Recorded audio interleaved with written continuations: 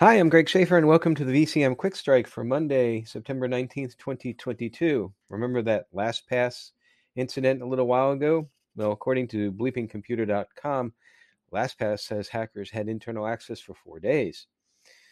And apparently, then they were discovered and evicted.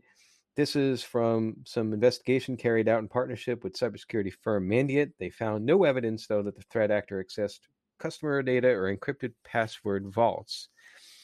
They go on to say, quote, this from LastPass, although the threat actor was able to access the development environment, our system design and controls prevented the threat actor from accessing any customer data or encrypted password vaults. Now, of course, if you remember, this basically partially occurred due to multi-factor authentication fatigue, which I know that there's been some discussion about maybe enhancing information security awareness training to include combating MFA fatigue. And one other note from the article here, after analyzing the source code and production builds, LastPass has also not found evidence that the attacker tried to inject any malicious code. Sounds like that's the end of that story. From the Hacker News, Microsoft warns of large-scale click fraud campaign targeting gamers. Microsoft said that it's tracking an ongoing large-scale click fraud campaign targeting gamers by means of a stealthily deployed browser extensions on compromised systems. Now, they say that attached chains mounted by the adversary commence with an ISO file that's downloaded onto a victim's machine upon clicking on a malicious ad or comments on YouTube. This ISO file, when opened, is designed to install a browser node WebKit. Now, you might be thinking, well, why would you want to download an ISO file in the gaming environment? Well, apparently, the ISO file masquerades as hacks and cheats for the Crunker first-person shooter game. And cheats are programs that help gamers gain an added advantage beyond the available capabilities during gameplay. Now, a couple of things here, just a couple of quick comments. The first is that this kind of goes along the same lines of like there are no shortcuts. It's if you're playing a game, I would think that you'd want to try to play with the rules, and if you cheat, you kind of can take on the consequences. But it also reminds me of the old video game Space Invaders. I definitely did not practice what I preach here. There was a certain sequence that you can do with the firing shots. I think it was something like 21, and then every 14th shot you would get the 300 max points for hitting the UFO, and therefore could rank up some really, really high scores. Yes, I was a Space Invader aficionado. From Dark Reading, in 7 out of 8 countries, cyber attacks are now seen as the biggest risk to businesses, outranking COVID-19, economic turmoil, skill shortages, and other issues, according to the Hiscox Cyber Readiness Report 2022.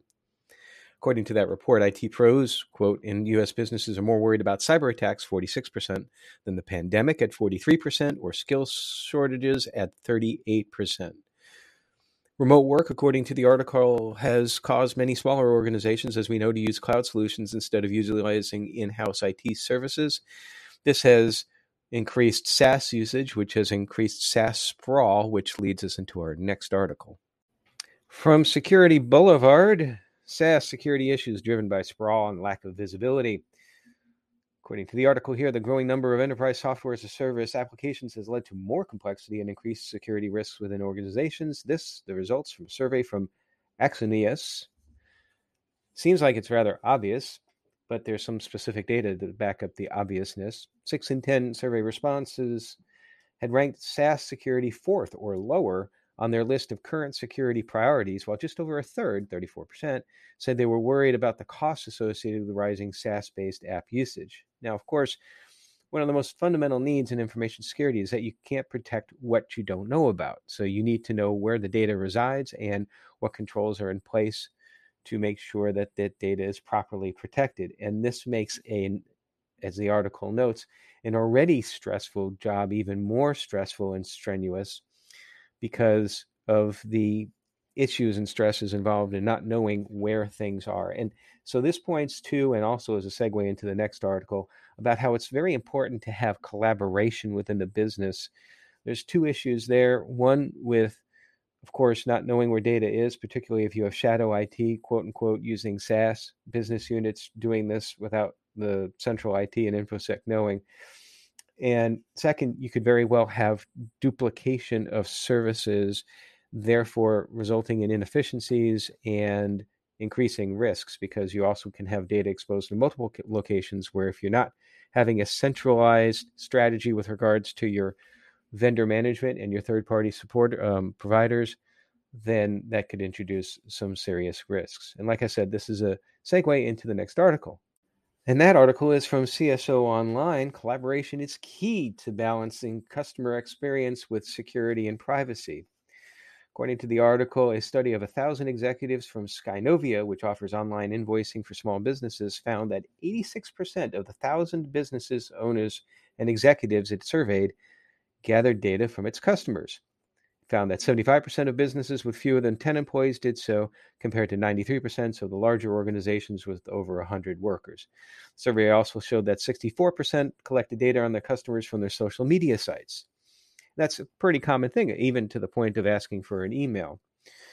A 2021 KPMG survey, the article continues, says that 70% of the 250 business leaders surveyed said that their companies increased collection of consumer personal data during the prior year. And yet 86% of the 2,000 general population respondents said that data privacy is a growing concern for them. 68% said the level of data collection by businesses is concerning, and 40% don't trust companies to use their data in an ethical manner. So there's a lot of issues involved here. You can't protect the data if you don't know where it is. You can't ensure the privacy if you don't know where it is.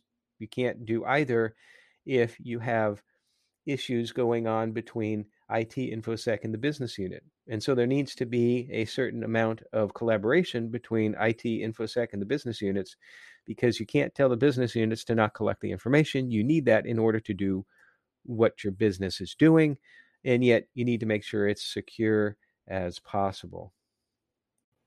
I hope it's pretty clear that collaboration is key in a lot of areas in information security. In fact, I often say that as an information security officer or as a CISO, that really my best tools in some way, shape, or form are the other people out there that can help be the eyes and the ears to help secure the information. And then I'll have a few more thoughts about this in 30 seconds.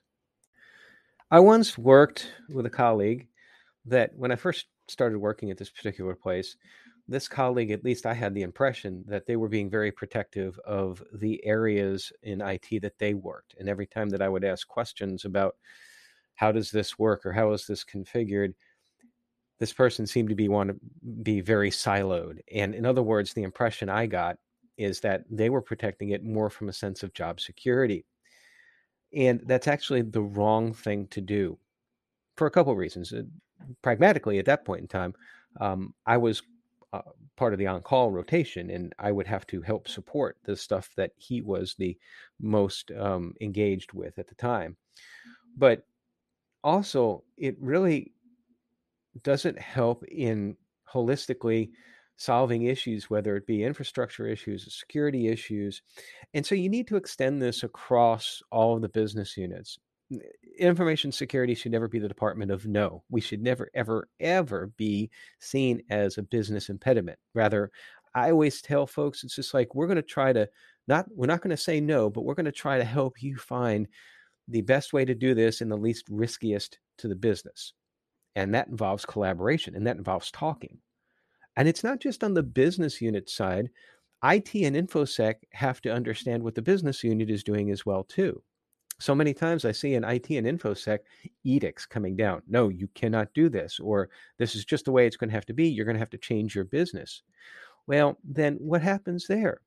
Then you start to introduce the incentive to want to go shadow IT and maybe SaaS sprawl. And then really you've multiplied your problem. Now you don't even know where some of the information is. And how can you protect the security or the privacy of that information and data if you don't know where it is?